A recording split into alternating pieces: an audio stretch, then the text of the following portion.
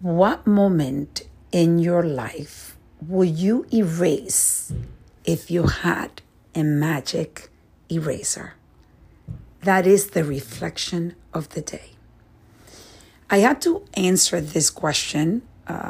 I belong to a group of women that have discussions like this one as part of the work that I've been doing in the Awaken Athena program that I have mentioned before.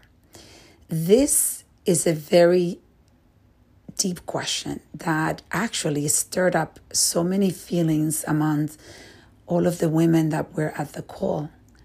And when that question was asked of me, I said, the moment that I would take back, if I could, the moment that I would erase from my story, if I could, is the day that I took my son, Franco, my firstborn, at the age of 20, when I wasn't fit to be a mother.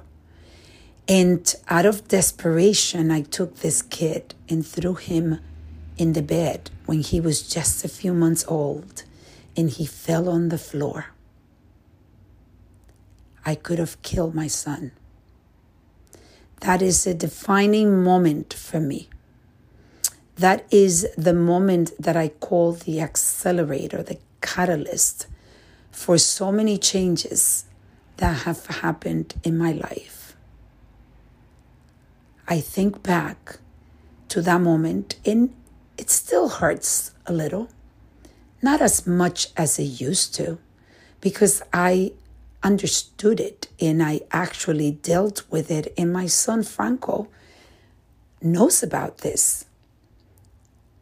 But that moment led me into who I am today.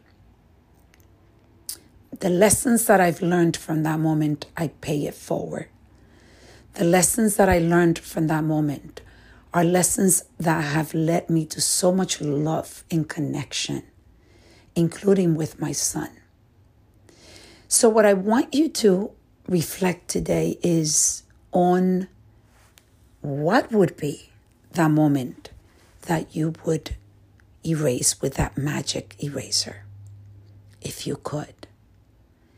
And then look back as to, have you paid it forward?